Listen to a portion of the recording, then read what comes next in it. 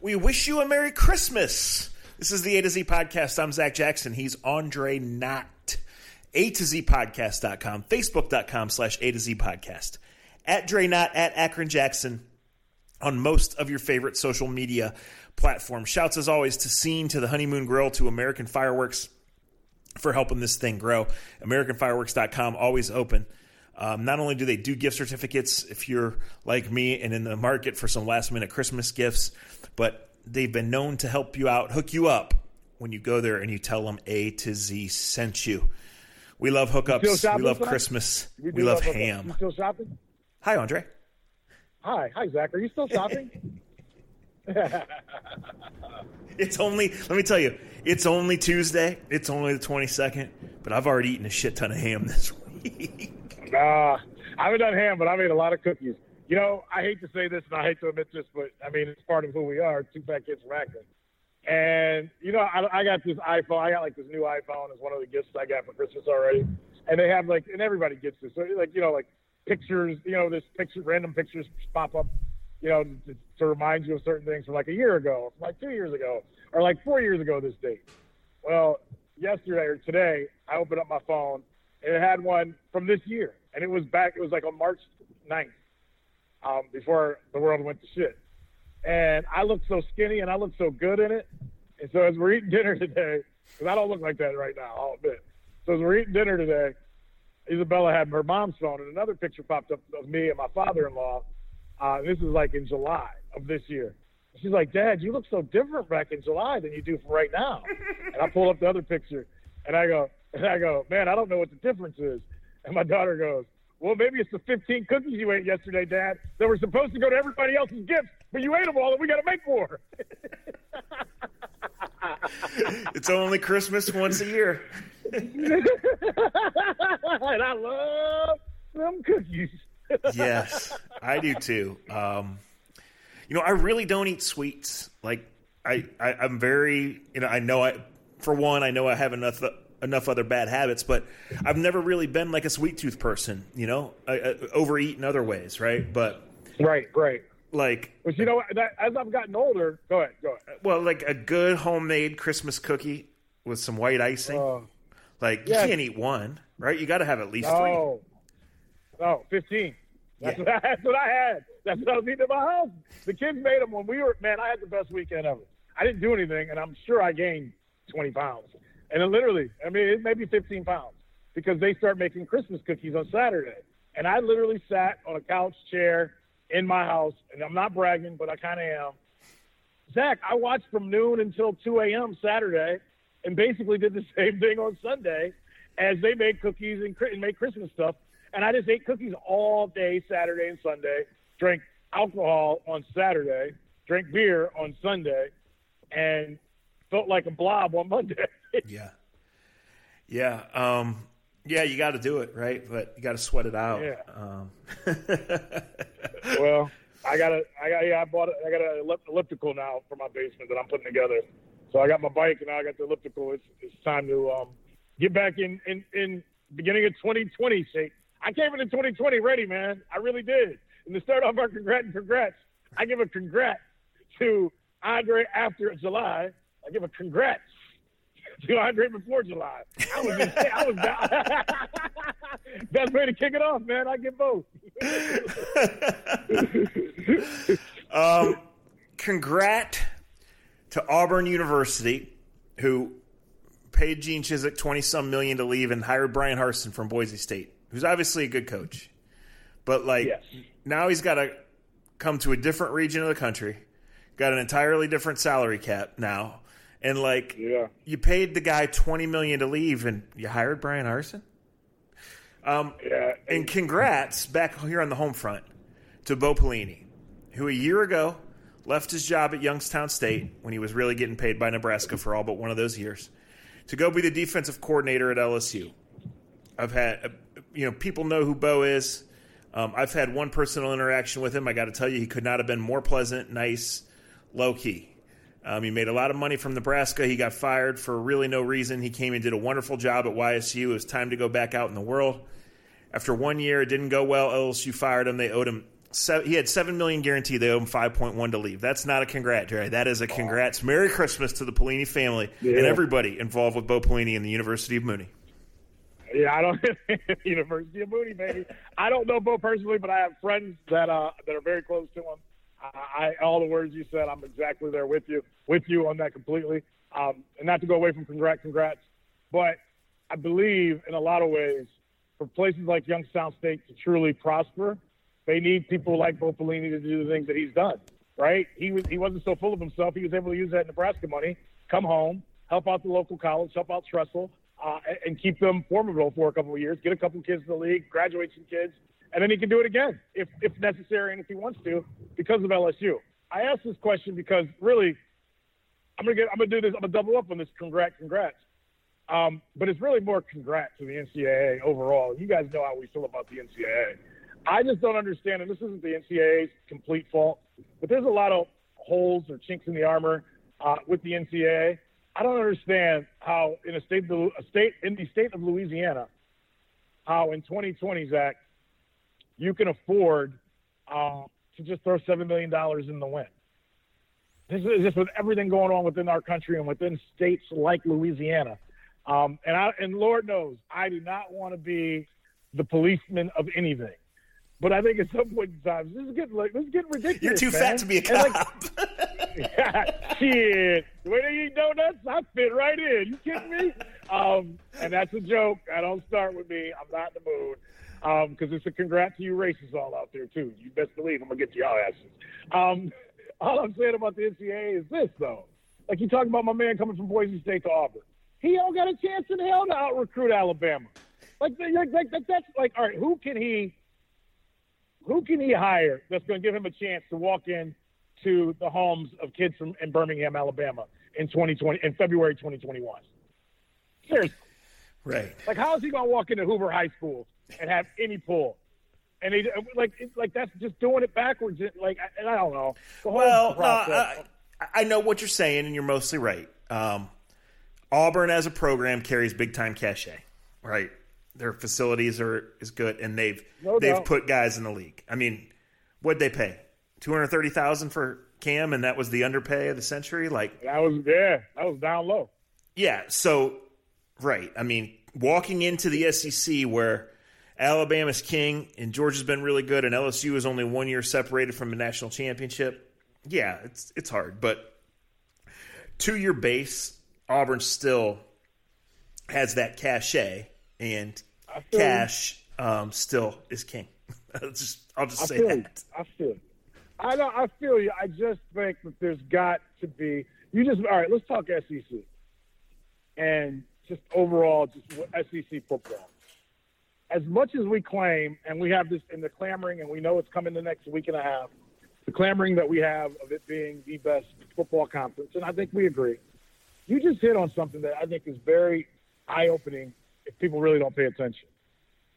Alabama is king, has been king for now, going on over a decade now with Saban, give or take. Prior to Saban, SEC, in my opinion, and I'm thinking this off the top of my head, prior to Saban, the SEC was like a three-headed monster, right? LSU was really good. Florida, think about it. Florida, you had 3 or 4 major teams every year. Since Saban's came in, it's been Alabama, and then somebody else gets to play the prince to the king. And maybe if you pay Cam Newton enough, you give him enough that he can beat you that 1 year. Ole Miss had a year or two, right? Where they had these great, was it Houston Nutt that was in Ole Miss that got the great hurting classes? I guess what I'm getting at is Saban has changed the game to what's the difference between I'll give my neighbor, who I don't talk to a lot, but we talked about this the other day. He made a great point to me. We're at the point with this whole, Final Four thing. It's basically once Ohio State, if they can win the Big Ten, Alabama, and the other SEC team that came close to trying to beat them. And then maybe we'll take a team, and then we get Clemson or an ACC team, right? I just don't like how it's shaken out year in and year out. And is that just because those 3 programs are that much above and beyond everybody else, or do they have a great system? Well, I would say yes. I would say I'd be nitpicking if I argued with any of your facts there. but I don't necessarily think it's bad. Does it get stale? Sure. But, like, the machine keeps churning, right? Yeah. I know. I hate complaining about it because I love it. But it is times where it's eye-opening where... Well, right. Like, here's the thing. Like, as I get older, I find a lot of these arguments to be silly and tiresome, right? And then when I jump in them, I win them, but that's just because I'm smarter than most. Like, why, to me, Dre, why was there ever an argument that Ohio State should be in the playoffs? Like, if you know anything about football, if you're just a casual fan, you know they're one of the most talented teams. You know they have cachet in terms of reach, in terms of putting guys in the league, in terms of having been there before. So, like, why was there any surprise or outrage or combination of over the fact that as long as Ohio State's upright and has 52 healthy players, of course they're going to be in the playoff, right? That was fake. Yeah, but that was fake outrage. And that comes from the problem that we have with these conversations and the problem that it comes off of some of these people about these committees is that you have favoritism, which is a natural occurrence in anything that we deal with in life, whether we admit it or not. Everybody plays favorites. And for whatever reason, Ohio State has grown stale to some people outside of the Big Ten region. To some people, the Big Ten still, and you know this like I know this, to some people, it's just people in the South. I got family in the South. To them, we still are the big bone, slow offensive lineman, slow team that Urban Meyer's Florida team ran off the field. It just is what it is. They judge because you don't get judged just because of Ohio State when you look at the conference, right? Like look at we make fun of the Big Ten right now. Penn State's not Penn State. Michigan, I don't know what Michigan is. This podcast has talked about the coach should be leaving any minute now, and they don't even want to do that. Who can you brag about from the Big Ten? So I guess what I'm saying is, look, Dabo Swinney is putting his foot completely in his mouth. Not surprising. He's a jackass, and he's perfect for Clemson, right? He's perfect. He's the perfect person for there. Can he get away with all the crap he gets away with, when the stuff he says at a school in the North? Probably not. Or out West? Probably not. But he's in the right place to say all the crap he does. So I just think when I heard those people speak on Ohio State, Zach, my long-winded answer is that's just pure hate and pure I don't like the Buckeyes. That's what that is, because you're right. They've got the talent. They maybe have second, third most talented player left out of all the teams that are left. That's just hate. Just like, I guess I could say, I don't know if I'm growing a disdain for Clemson because I really did like them. Like 2-3 years ago, I loved all the receivers they were putting out. But Dabo was making me not like him as much as I was not that long ago. Yeah, he's really unlikable. Let's be honest. There's just different ways to approach some of the questions that he's been answered, right, and put his foot in his mouth. Yeah, I would say this. You did a good job of characterizing the perception of Ohio State, but I mean, we're minimum 5 and more like 8 or 9 years past that being anywhere close to reality. So idiots are going to think what idiots are going to think, right? Right. I wish Clemson wasn't in the ACC. I wish they were in the SEC. They are. And Dabo has built that program to the point where they have almost a free pass every single year. This year they hit a road bump, which all great programs do, because even though these are the 3 elite programs, there are other great programs. They got Trevor Lawrence back. They rallied. They whacked Notre Dame. I mean, they could have kept playing that game, and it was only going to get worse, right? And Notre Dame is a really good team, and Notre Dame kept it close for a quarter and a half, and then the dam broke, and that's what it was. Ohio State has just gone and gotten so many good players, and a little like the top of this conversation, right? They have a track record of putting them in the league. They have a strength system and all the facilities for everything they want. And you're going to get to play in the big marquee games there. And I just think, Dre, this has been such a good week for Ohio State football. You win another Big Ten title. You do it in some difficult circumstances where you got some key guys out. You've been off the radar because of all that's gone on. So you get back on your new national TV game and you win. You don't play great, but you do it. You make the playoff. And then all signs point to Michigan keeping Jim Harbaugh. And Ohio State gets to go play Clemson in a true situation where nobody believes in them, right?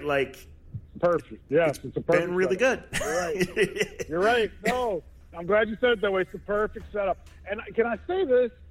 And I know this isn't cool to say, and I know this doesn't get people to call the radio station. It was hard for us to do it, me included.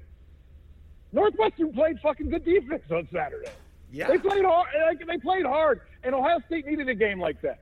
And I think they discovered Trey Sermon. He ain't gonna go for 330 ever again, but he's the running back that fits this offense. And so even on our texting and our little thread that we had, I remember asking 3 weeks ago, the last time they played, I said to Sabo, I said, hey Pete, what do you think of Sermon? Because that was like the first game, the game before that one was the first game that they ran him a little bit. And I wasn't saying, like, I think this dude is going to be the next Eddie George. But I remember kind of saying to Pete, I was like, I like Sermon. He runs hard, breaks tackles. This might be the kind of guy. And nothing against Master Teague, because that name is dynamite. I never want to lose that name.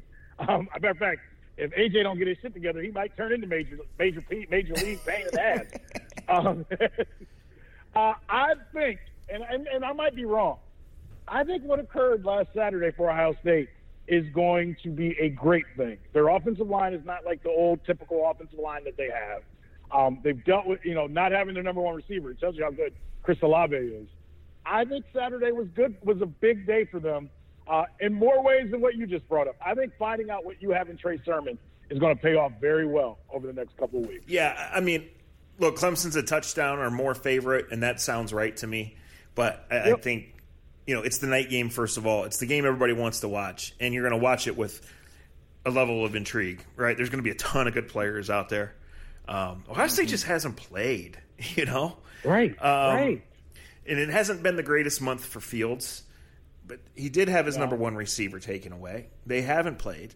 I give him a chance. His line has been banged up and not together. They haven't played. I mean, right. I don't know what people like. We'll get to the Browns. You know why the Browns are playing so well? They've got a nucleus that is all staying together and healthy for the most part, and they're growing together. Ohio State has no time to gel the way, and I hate bringing pros and college into it, but there's been no gelling to this. So let's knock on wood that all their guys practice for a week and a half. Christmas has got to be hard to deal with COVID and all the protocols and it being college kids and Christmas. I just hope that all four of the and I'm past all of this. Fuck. Let me get back to this. I got to say this. Congrats to fucking COVID. Fuck you. You're right up there with cancer, you motherfucker. I can't wait till you go away and I can kick you in the ass and go to a bar and drink and yell and scream and be myself again.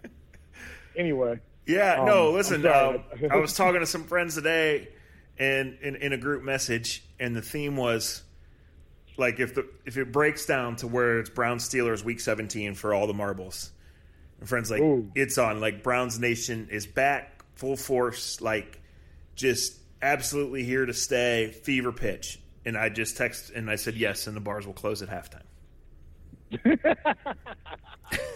Dude, and I wasn't trying to be a dick. It's just, right.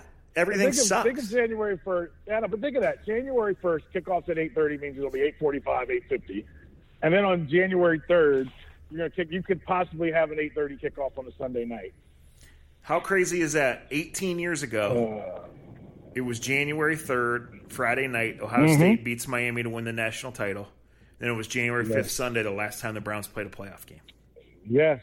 And I remember where I was at for both. We're 2 weeks short of being 18 years separated from that. 18 years. Yeah. All right. Look, it is at a fever pitch. This Browns team has done good things throughout the year, specifically starting in week 2. They've played an exciting brand. They're clearly well coached. They're a real relevant NFL team for the first time in a long, long time. But over the last 4 weeks, they've hit another level. The wins have come that, a loss is in there, but damn felt like a win, right? Yeah. They had a little bit of a hangover game, and after the first drive, they dominated. I think the Giants gave them a couple gifts, but that was absolutely a clinic. The kind of almost buzzer-to-buzzer domination you rarely see in the NFL. When's the last time we've seen the Browns do that? Yeah. Seriously. That's a hard thing. Like, I can't – I don't know. You're the historian on this podcast. Well, they've been few and far, right? Because they are few and far because that's the league. I mean, look, people got knocked out of Survivors this week, Dre, because the Rams lost to the Jets, who hadn't won a game all year and had no business winning and had did not benefit by winning. And then the very Right. next day, the Steelers as 14-point favorites against the Bengals, starting their third quarterback of the year, go and lose the game. So, like, Do you know? in Do you this know league, quickly for the degenerates? Quickly, do you know that's the first time since the mid '70s that two teams that were favored by plus 14 both lost in the same week? I did not know that, but that makes sense, and I can tell you that the sports books had a very good night on Monday night because a lot of people not only bet the Steelers, but Steelers money line connected to everything in the world, and here come the Bengals and do the unthinkable, really, right? Hey, I lost $50 at halftime. I bet my neighbor that $50 the Steelers will come back and win. Yeah. He couldn't wait to tell me in front of my dad today. Actually, he was good about it, but I was wrong. I thought the Steelers would come back and win. Well, so everybody knows the layout by now, and that's that the Browns need to beat the Jets. And if they do, and the Steelers win this week, then the Steelers win the division, but the Browns clinch the playoffs for the first time in 18 years. And then week 17 is a scrimmage, and we go forward. However, if the Browns win this week and the Steelers lose, and they're going in the complete wrong direction, then that will set up a game which will almost automatically be moved to Sunday Night Football. Browns versus Steelers, winner wins the division, and then a home game and all that comes with it in week 17 in Cleveland. And it's been so long, as you know. Week 6 in this year was a long time ago, but the Browns did not belong on the field with the Pittsburgh Steelers that day. They did not. That game was over in about 9 minutes. Not of game time, of real time. Like at 1:09, it was fucking over, right? Remind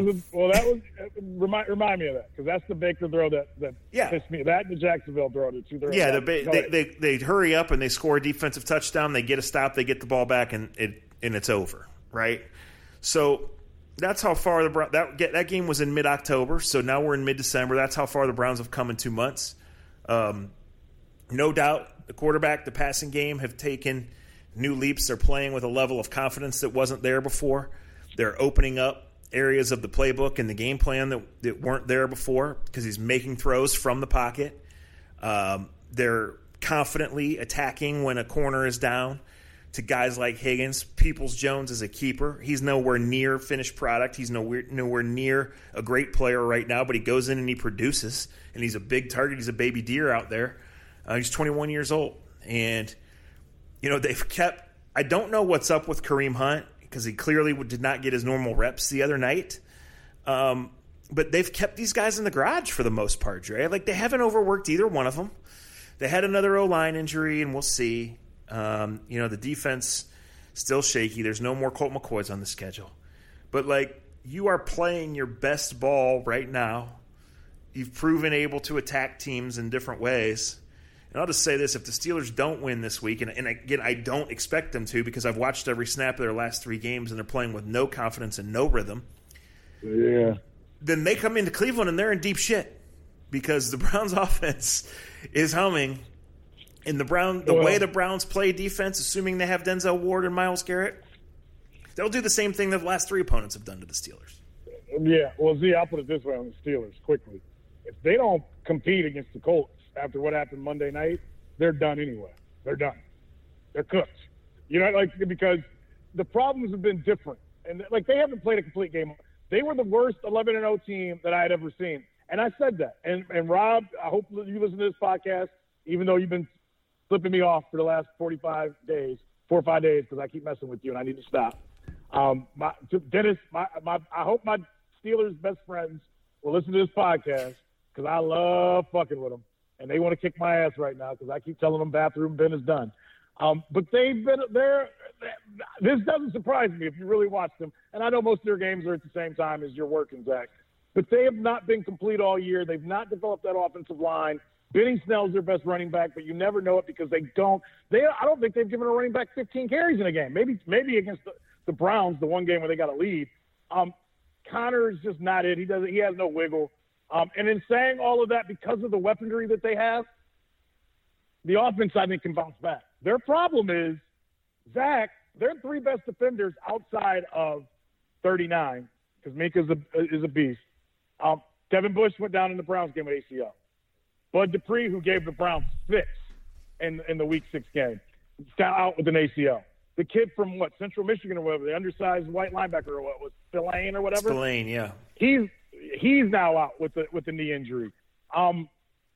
Their defense just doesn't have the same kick to it because the way they play, you need middle linebackers that can turn and run with guys. So now they're not getting the pass rush because they don't have the Bud Duprees and Watt you can double and do things of that nature with.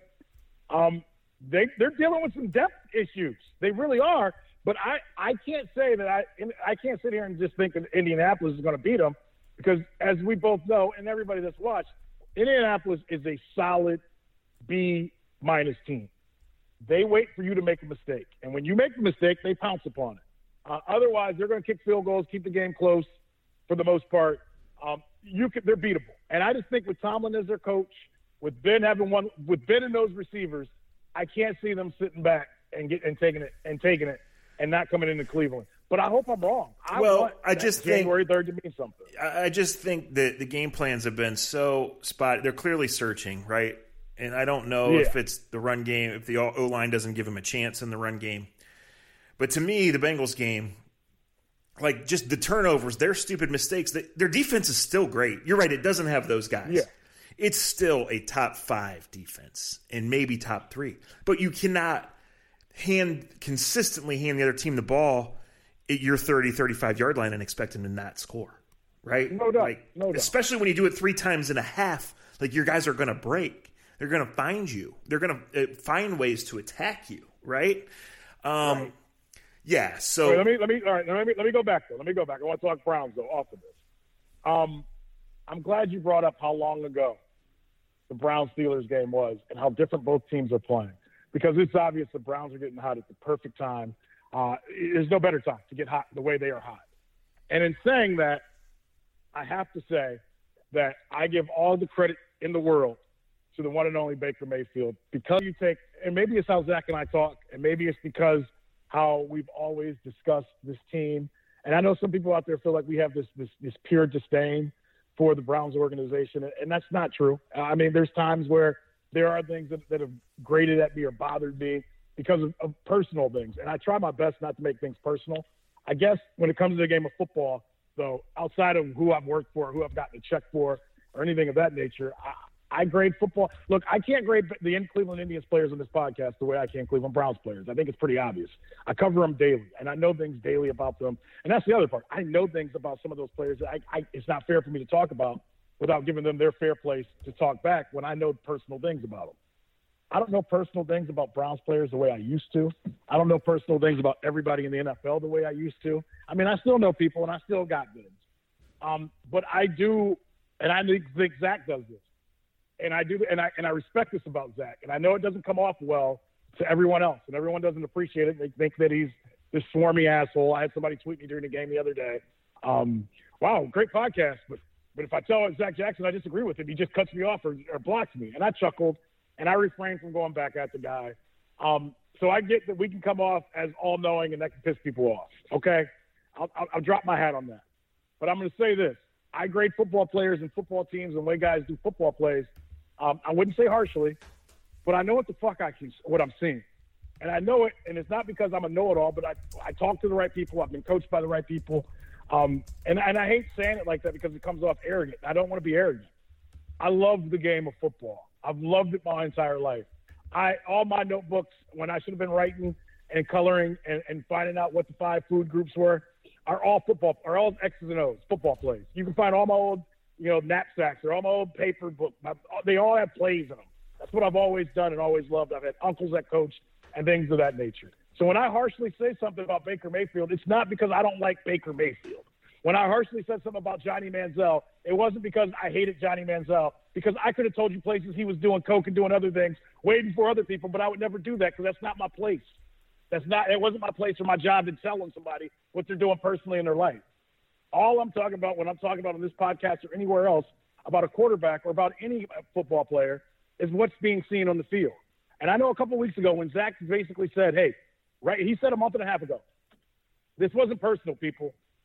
The quarterback was at a 60% clip in accuracy. That's not good enough for a guy that has this offense and has everything around him. And most of the criticism that we gave, I feel like Baker Mayfield would completely agree with. Now, in saying that,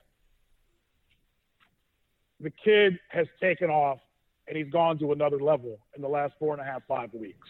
He's gone to a level of a guy that now, when you go into a game, the best thing the Browns have going for them is you no longer can say, well, you got a better running game.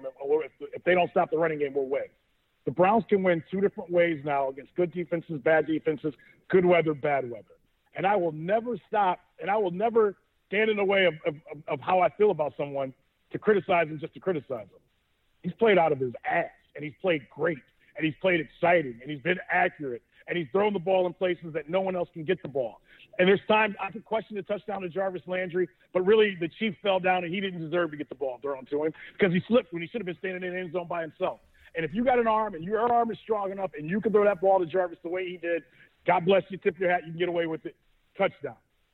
It's extraordinary what he's doing. And if he keeps doing this and this truly becomes who Baker Mayfield is, Browns football is going to be exciting for the next decade. And that's what we're getting at when we called him average or when we looked at certain things. There were average things that happened. You can't go into Pittsburgh and on your second pass of the game, in a game where you're trying to say, all right, we're one of the big boys, you cannot throw the ball to Minkah Fitzpatrick on a robber coming down on a defense that they've run forever, and especially throw it to 39. You can't do that and be considered elite or above average. You can't do that. You can't. And the perfect example off of that is on Monday night against Baltimore, you ain't see no shit like that early in the game. He played like an elite quarterback against Baltimore early, set the tone, and it set the tone really from the moment they went out and kicked Tennessee's ass. It set the tone for who he is and what this team is offensively. So when I was harsh on the throw in Jacksonville where he throws it over Hollywood's head in the end zone, I wasn't harsh because the throw was the shittiest throw of the week. I was harsh because that's an easy elementary read that my fat butt sitting on my couch drinking a Christmas ale can see, that you've got to have an above average quarterback has to see. I am going to criticize that because that's the difference between a great quarterback and Brian Finley, who threw for 80 yards and had the time of his life Monday night against Pittsburgh. You guys want to be great. You guys want to wear the T-shirts. You guys want to throw prom pictures up when they wear orange pants. You guys want to be considered elite. You guys want all of that, and I'm for it. But you can't cry about real criticism when it happens. That's all I'm going to get at, and that's all I'm going to say. And I know there's people right after the game, what do you think of Baker now? What the hell do you think I think of him? Yeah, I mean, fucking awesome. The game, right. You play the games, right? You play to win the game. No, yes. I've said all along, and this has been to his detriment at times, and it's what's made him so popular at times. What he's doing and how he's feeling is out there, right?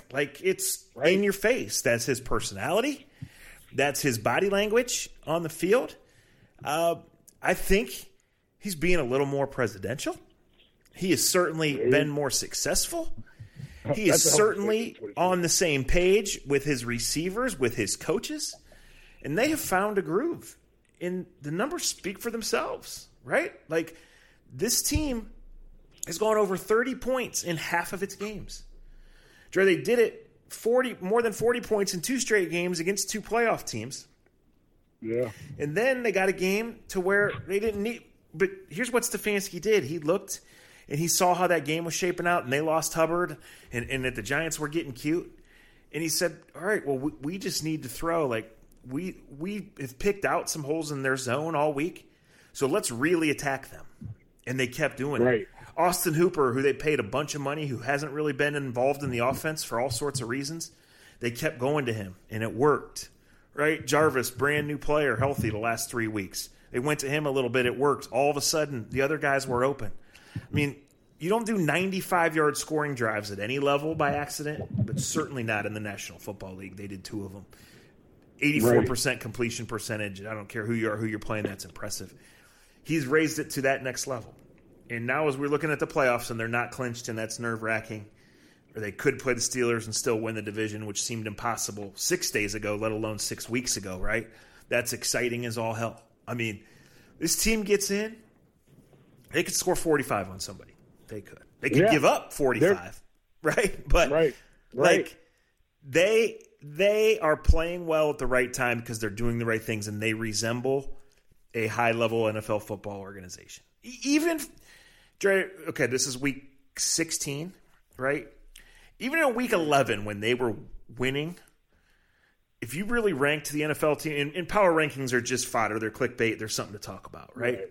But you could have said, well, the Browns are 12th or the Browns are 22nd. And you, in whichever side you took, you could have made a strong case for, right? Yeah. But they've played so much better since then. And that's the tip of the cap. Yeah, absolutely. And I just look at this coach, and I just look at this core of guys that are 25 for the most part. And I say, hey, like, this is pretty good. So you never know. You never know what bounces and what scheduling gods and what injury gods and what things are going to be on your side. So you never don't go for it, for the lack of a better word, right? But, like, they're opening a window of contention here. They're nearing some key decisions. In a growing and evaluating year, they're 10-4. They're about to play huge games, right? And win or lose or draw, wild-ass Week 17 or scrimmage Week 17, like, they're 80%, I guess it's 92% by the computers, going to the playoffs, and they get a chance to keep this magical season going and really get a better read. I mean, you blew up the whole thing again just a year ago, and then you had the strangest offseason and shortest offseason of all time. Like, it's all positive. It's all exciting. And I don't know if they'll beat the Titans the second time around, but they kicked their ass the first time. And if the Titans don't figure out a way to get some pressure back there, the Titans will give up 40 points again. Yes, they will. Because they got Adoree Jackson back, and they play, but they still can't get to the quarterback. They got Clay Matthews begging to get back on the team. Yeah, I saw that tweet. You saw that tweet? That was awesome. Another thing, caps off to Andrew Berry. And I say that you mentioned the Chris Hubbard tweet, and it was funny to see you actually tweet with me before a game since you didn't text all day Sunday. Man, this dating thing and you having a real job is really fucking up our text messaging on game day. And I thought that was going to be a problem. I thought on Sunday, and there wasn't Nostradamus, and I read that, but I know what I see too, and I know that kid from Clemson is a player, and I know Williams is a player as well. I was worried about Chris Hubbard on Sunday, and it sucks. I don't know Chris Hubbard personally, but I know everything I read about him. He seems like the type of guy. He reminds me of like a Hank Fraley, a guy that you just need in the locker room that keeps guys together. Correct. Just linemen are a different breed, and a lot of fans don't get to know them because they almost have a thing amongst themselves not to let you personally in on the offense. The offensive linemen are the coolest people on the team, usually. The smartest, the coolest, the most, and no offense to the other guys, but the most down to earth, kind of like bullpen guys in baseball. They're the salt. You know what I mean. They're the good people. They're the fun people to get to know if you get to know them. And for Chris Hubbard to go down after the second snap of the game, Zach, and you bring in a kid who went to Washington, who was supposed to be the backup center. He's a swing guy suddenly. And, he gave up a sack, and, he had a couple plays that were tough. You didn't see a difference. What they're doing on that offensive line, and to draft a kid who didn't play, he had no preseason games, I'm not used to giving this type of credit to the Browns front office. But there's something special when you draft guys that late in the draft, and they step in and they don't embarrass you and they don't hurt you, just like Peoples-Jones. These aren't the guys that were drafted on day one. These are the guys drafted a couple days later when most people aren't paying nearly as much attention. And you and I have said this for a long time, so I got to call us on this. We've always said, when you start hitting on your late-round picks who can just fill right in, and you don't miss a beat, you've become a legitimate team. Like, you've become a legitimate contender. And that's what Harris proved the other night, that, okay, we're down to our third guard. In the past, man, that means your quarterback is – I mean, you saw Baker's reaction. In the past, that meant, okay, we got to scrap our playbook. Now, they did run everything left. I noticed what happened, and they were probably doing that anyway. They probably weren't going to run at Lawrence anyway. Sure. But all the runs were to the left. Hope that they would overcompensate and have the cut back late. It's the opposite of what they do when Wyatt Teller's playing. When Wyatt Teller's playing, they do everything right. They have the big cutbacks and big plays left late. But because they didn't have Wyatt Teller, these are the keys that I pick up on and you watch. And this is why Stefanski's so fucking good. It's like, okay, you guys got a great interior defensive line. We don't have our best interior, linemen when it comes to blocking. So we'll flip it and run behind our Pro Bowl left guard and see where that takes us. That comes from great scouting by the top. I'm just saying, Andrew Berry and those guys, they've done some good stuff that we don't even talk about because everyone's falling in love with the quarterback, and that's fine. Because everyone's falling in love with Chubb, that's fine. There's some good things going on that aren't getting talked about and painted very well. And I guess that's just part of it. But that's the good thing. Defensively, Carl Joseph, quick story. I got to tell. My buddy's wife, huge Raiders fan. And we were all on a FaceTime when the Browns were they had a baby. Shout out to Ashley and Dennis. They had their baby 2 Mondays ago on Monday night when the Browns were on Monday Night Football. So we were on FaceTime meeting their little kid, meeting their new little one. And because we're pretty tight with them, we went and saw them when their first time they had a kid. And obviously, we can't do shit that we usually do. So we FaceTime. And like when they called, Jen was like, Dennis and Ashley are FaceTime. And I was like, don't they know the fucking game is starting? Exact words I said. And Jen looked at me. Jen looked at me and rolled her eyes and answered, and I had to smile and answer. And as the Browns defense was getting roll called, Ashley, who just had a baby like 6 hours before that, she's in excruciating pain. She looks over and goes, the Browns fucking they're starting Carl Joseph? Yuck. Now, she's a huge Raiders fan. Well, but that made my night, and that's why I love Ashley. And he played his ass off this past Monday. Yeah, you name some guys, Hubbard and then Harris and Peoples-Jones. I could keep going, Higgins, Kevin Johnson, Malcolm Smith. Like, when these guys are ready when called upon, like, once it's professionals, right? There's expectation. This is what their jobs are. Study, know your playbook, be in shape, be ready. Like, quit the low bar shit, right?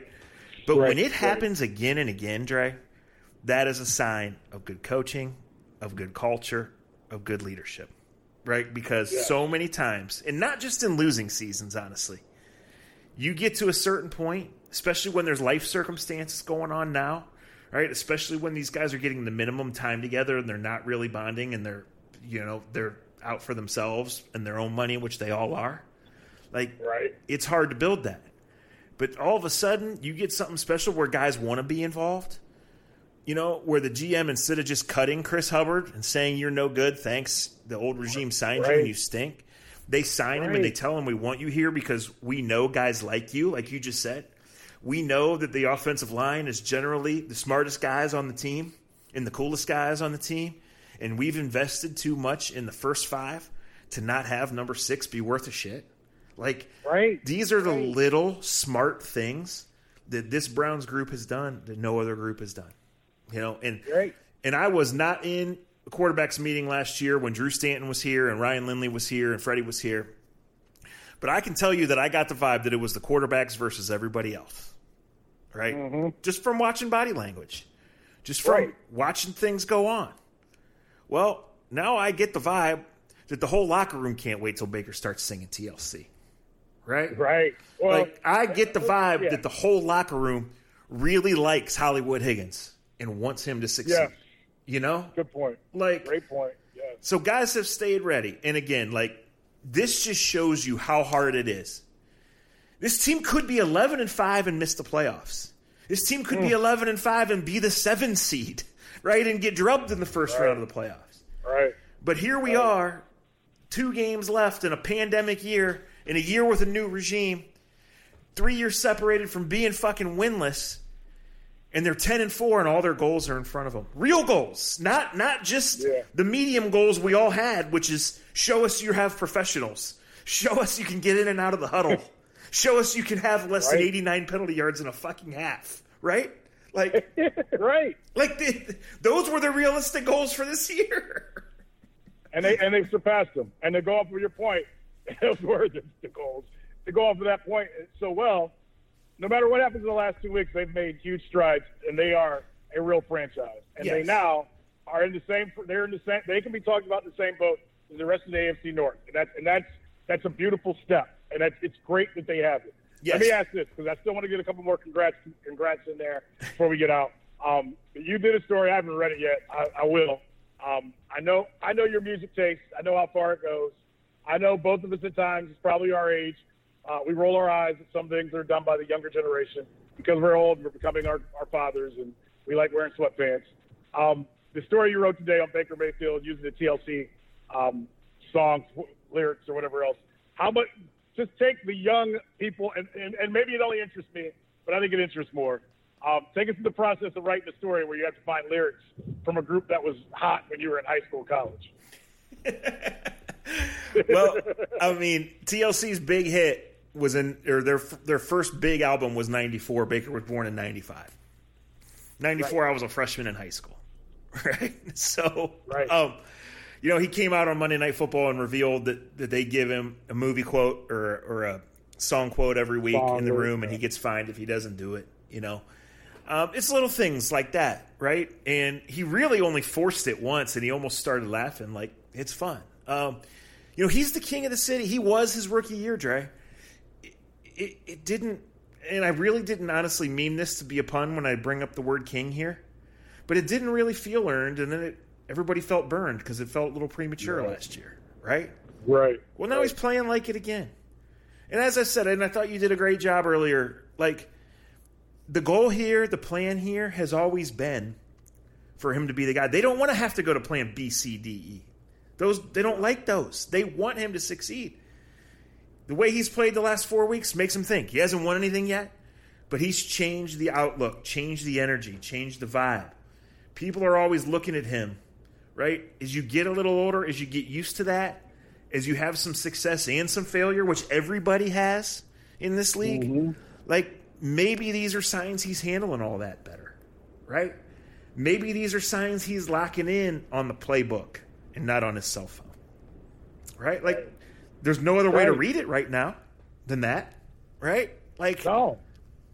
And it really does. Like, one of my of all the Johnny stories that you brought up, like, everybody knows if you follow the NFL, if you follow the Browns or any one team, you know that 90% of the time a team plays on Sunday, gathers on Monday, doesn't really practice, they stretch, they jog through, they watch film, they meet, they get treatment, right? And then Tuesday's the traditional player's day off. So if you ever see an NFL player doing a charity event or hosting a party, it's usually on Monday night or on Tuesday afternoon, right? And then they go back and they practice Wednesday, Thursday, Friday, and they travel on Saturday and walk through and they play on Sunday. Well, like, for the quarterbacks, they don't get a day off. They get hours off. They get some things. But, like, on Tuesday, they grind tape. They start on that game plan before anybody else gets it. And by the time everybody else comes in Wednesday morning and gets the game plan presented to them, the quarterbacks are anywhere between 8 and 20 hours deep of preparation for the next game.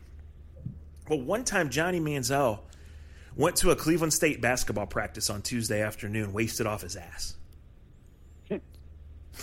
Okay? I mean, and, like, that's an extreme example, and he was an extreme example. But guys will just tell you, and this is why teams were willing to pay this year Josh McCown to collect a check and not even come to their building. Right. Like, you win on Sunday because on Tuesday you start picking things out, right?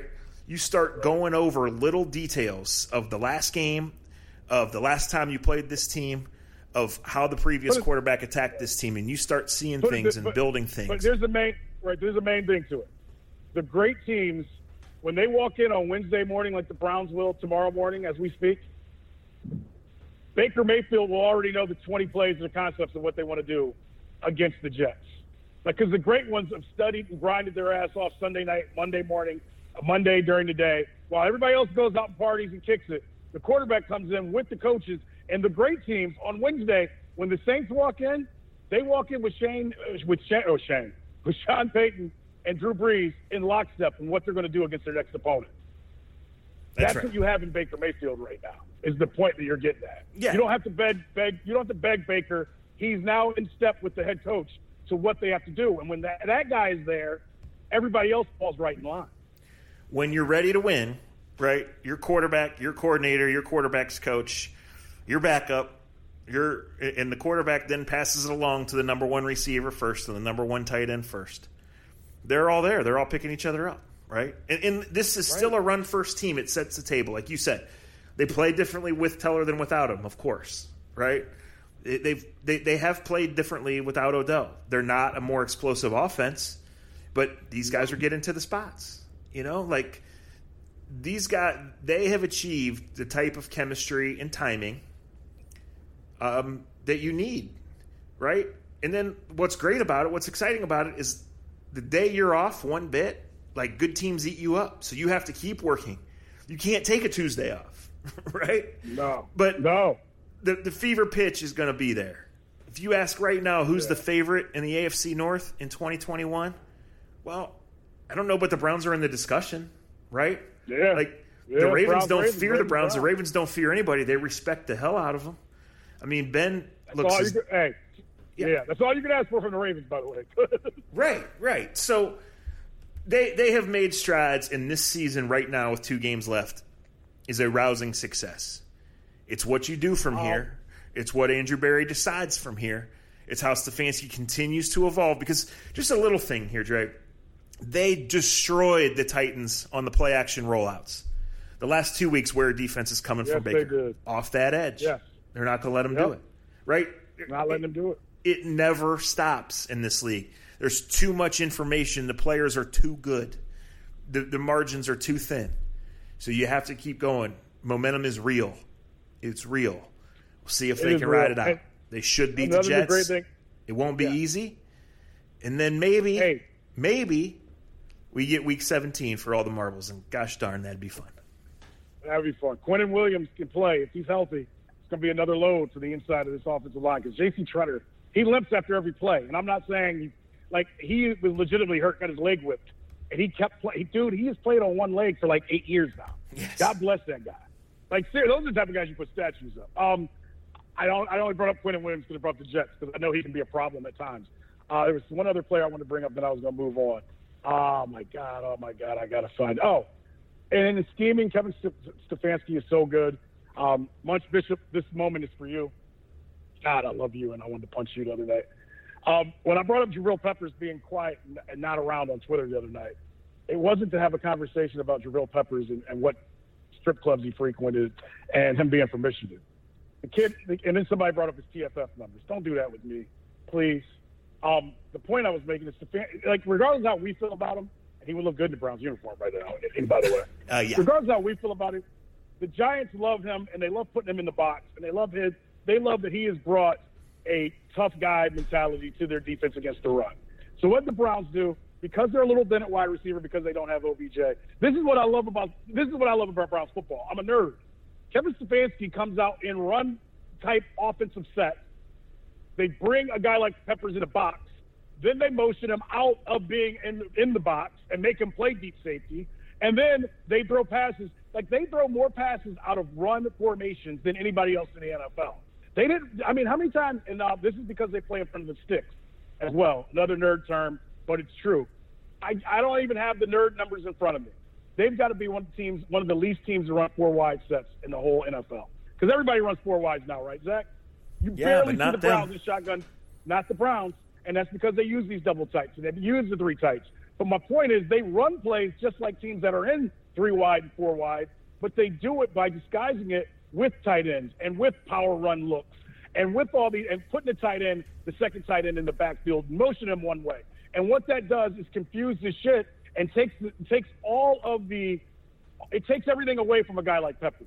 So my point to the tweet was, this offense is taking Peppers out of his game because they're checking him out of what he wants to do. Peppers wants to come sit down in the box, read the first step of the running back, and go beat him in the hole. You can't do that when you're constantly motioning. You're showing you don't have a strong side per se because you got 2 tight ends on both sides, so you're level in the field. These are all nerd things, but it's beautiful what Kevin Stefanski is doing. So when I said that, I'm giving credit to the Browns' offensive scheme and how they're taking advantage of their players. I'm not sitting here trying to glorify one way or the other about Peppers. Peppers is a guy that's led them in run-stuffing plays. That's all I was getting at. He had none on Sunday night. Tip of the cap to the Browns. Hooper, that's who I want to bring up. God bless him. He can block. He can catch the ball. He's right up there with how I almost called Jay Novacek. He's about as fast as Jay Novacek is the point I'm getting at. That man don't got much foot speed, man. He really does. He's got a lot of boxes checked, and God bless him for getting that check, but speed ain't one of them, Z. No, but get him open. But he fits the scheme. Yeah, he fits the scheme. I would close what you're saying by this. We give our opinions, right? And sometimes we're right and sometimes we're wrong. And a lot of times through the years, I've sat in that press box and I've been able to diagnose things, either players or, in this case, I'm more specifically talking about plays. And I've thought, man, that's really scary that I knew what was coming because I don't grind 100 hours on this like these other teams do.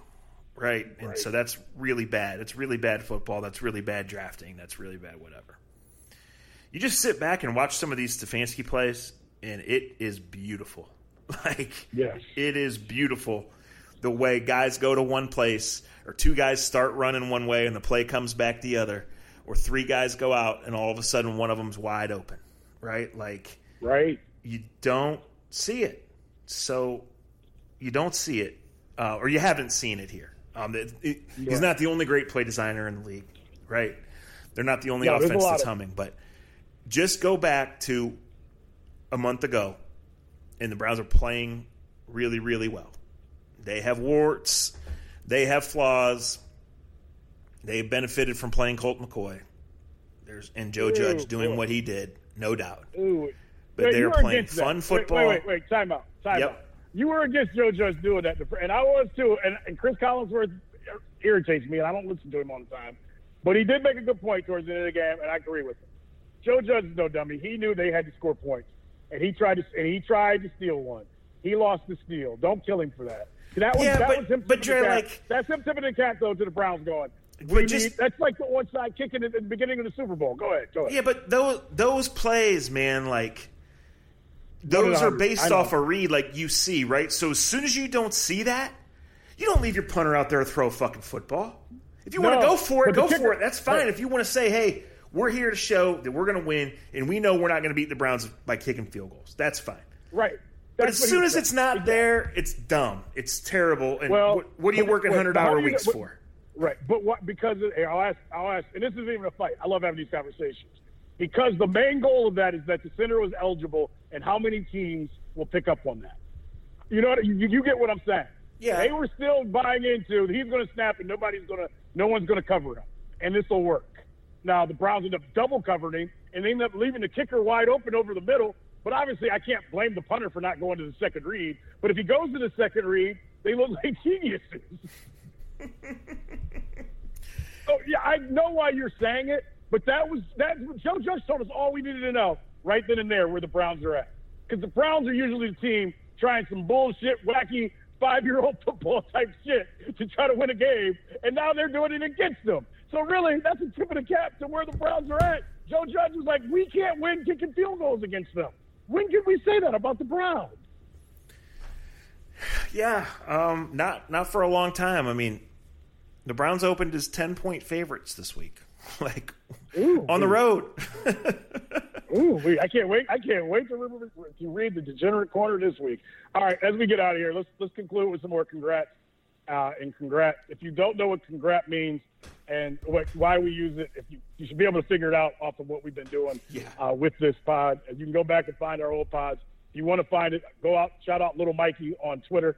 He finds all our old podcasts and bring them back to life for you. If you listen through I want to say it was an Apple that he went through for our old podcast. He found some old ones. So if you're looking and you want to know, I don't know the whole situation in Kentucky, but I do know what Kentucky basketball stands for when it comes to bringing in young phenom players and trying to get them to the NBA in 1 year. And I know their coach, John Calipari, is very good at selling hope to these kids and not dope, and selling that he was a single child just like these kids. And he tells these moms, I'm going to get these kids into school and I'm going to get them to take care of you like I had to take care of my mom. He doesn't sell, I'm going to go out and I'm going to get you, I'm going to get these kids graduated. He sells, I'm going to get them to the NBA. And I'm going to play them, and I'm going to play all of them. And, all these top recruits can all come from me, and I can get them all to the league. And I'll come sit at the table like their daddy with them on draft day when it's not virtual.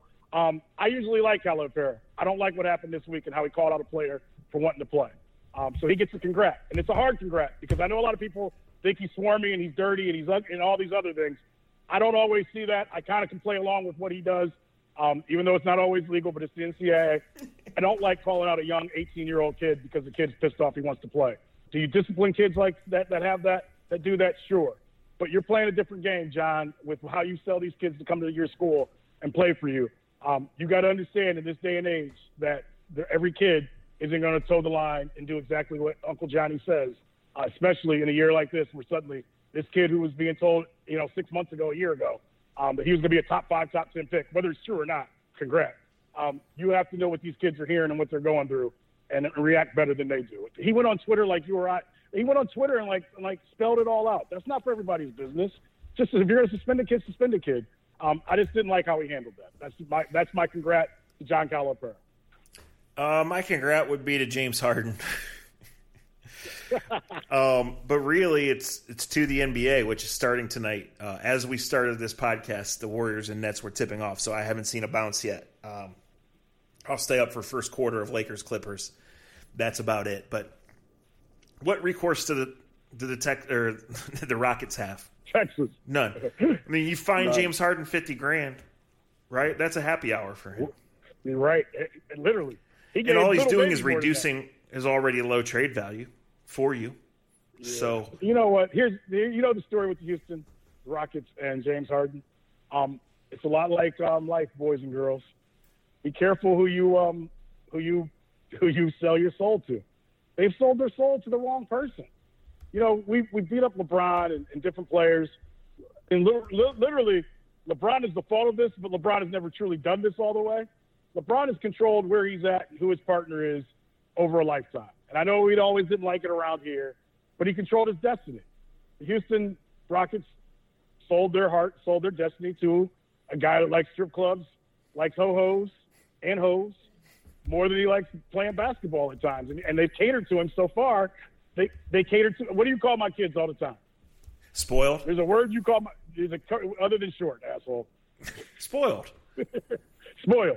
You can't spoil someone like James Harden, is what the Houston Rockets are finding out. Other than short, asshole.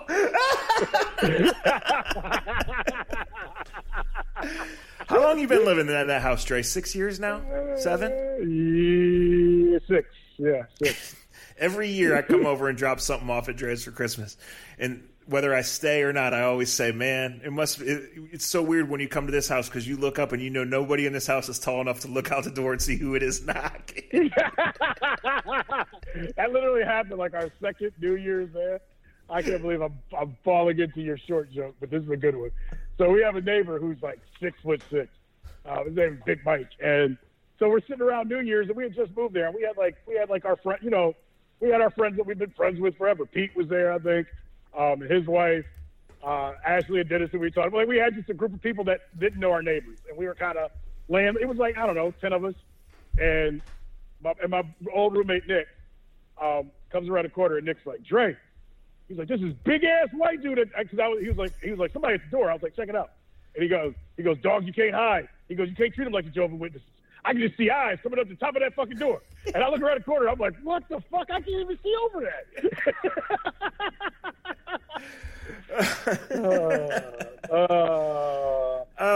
Guys, it's a different holiday. Been different holidays depending on what you celebrate or what you don't. Enjoy. Be grateful. Do a good deed if you can. There's a lot of football and basketball and a lot of odd times. Let that keep you busy. Pick up the phone and call somebody. Oh, we don't got to tell you what to do. We genuinely appreciate that you guys listen, that you tweet with us, that you respect us, yes, that you're down with the A to Z brand. When you ask us for more podcasts or tell us you turned on the app and you want that, or go cameo on the show and you guys watch it means a lot to us. And the times we have been able to do things, you guys have supported us. It's special. It's cool. We're grateful. The best is yet to come. We both know that. We talk about that. So thank you. Enjoy. Spread the joy and shit like that. From a football standpoint, just enjoy it. It's been a long time. Absolutely. Congrats on Christmas, or congrats on COVID, and konnichiwa to it as well. We've learned a lot about ourselves this year, and I know this is our last pod of the year. But as Zach said, and he said it perfectly, enjoy what we have rather than complain about what we don't have. That's all I can say. I'll leave it at that. This was a fun pod, and let's hope we have another fun one next week. And maybe we'll have a Jet story for next week where we can bitch about players running out of bounds. And when Eric Mangini taught us, a football game can last 5 hours if you let him keep kicking onside. Onside kicks and intentional fall downs are Eric Mangini's legacy. The man was a brilliant football coach. I'll say this. I learned more X's and O's football from that guy than anybody else. Anybody. Yeah. You know who I can put – you know what? And this is where I want our podcast to grow, and I hope it can. He and Kellen Winslow broke down the Browns playbook for me, unlike anybody's ever broke down a playbook for me in my entire life. For all the problems Kellen Winslow has, and he has them, we know, it's well documented. His IQ on the football field, you know this too, Zach, but he took it to another level for me, showing me and obviously growing up with his dad. It was unbelievable. Talk about another language. The way, if he could have handled the rest of his life the way he handled knowing playbooks and how football worked, he was a football genius. And I don't even know why this came up, because it crushes my heart what he's been accused of doing and what has happened in his life. And for the people that it's happened to, not him, and for what it's happened to his wife and his kids. He had an unbelievable mind when it came to the sport of football that, like you said, between him and Eric Mangini, I got to find out and read about football and see football plays broke down in ways that I'd never seen before. And I'll always be appreciative to both of them for doing that for me. Yeah. All right, guys, enjoy it. We will be back. Did you say this is the last one for the year, or are we taking next week off? No, I said it. No, I'm dog. I ain't going nowhere. I might be ready to do another one on Friday. Shit. You're so full of shit. No matter the year, no matter the weather, no matter the circumstances, you remain full of shit. That's for sure. Thank you guys for listening. Talk to you soon. My man's got to lose 15 pounds. That might help.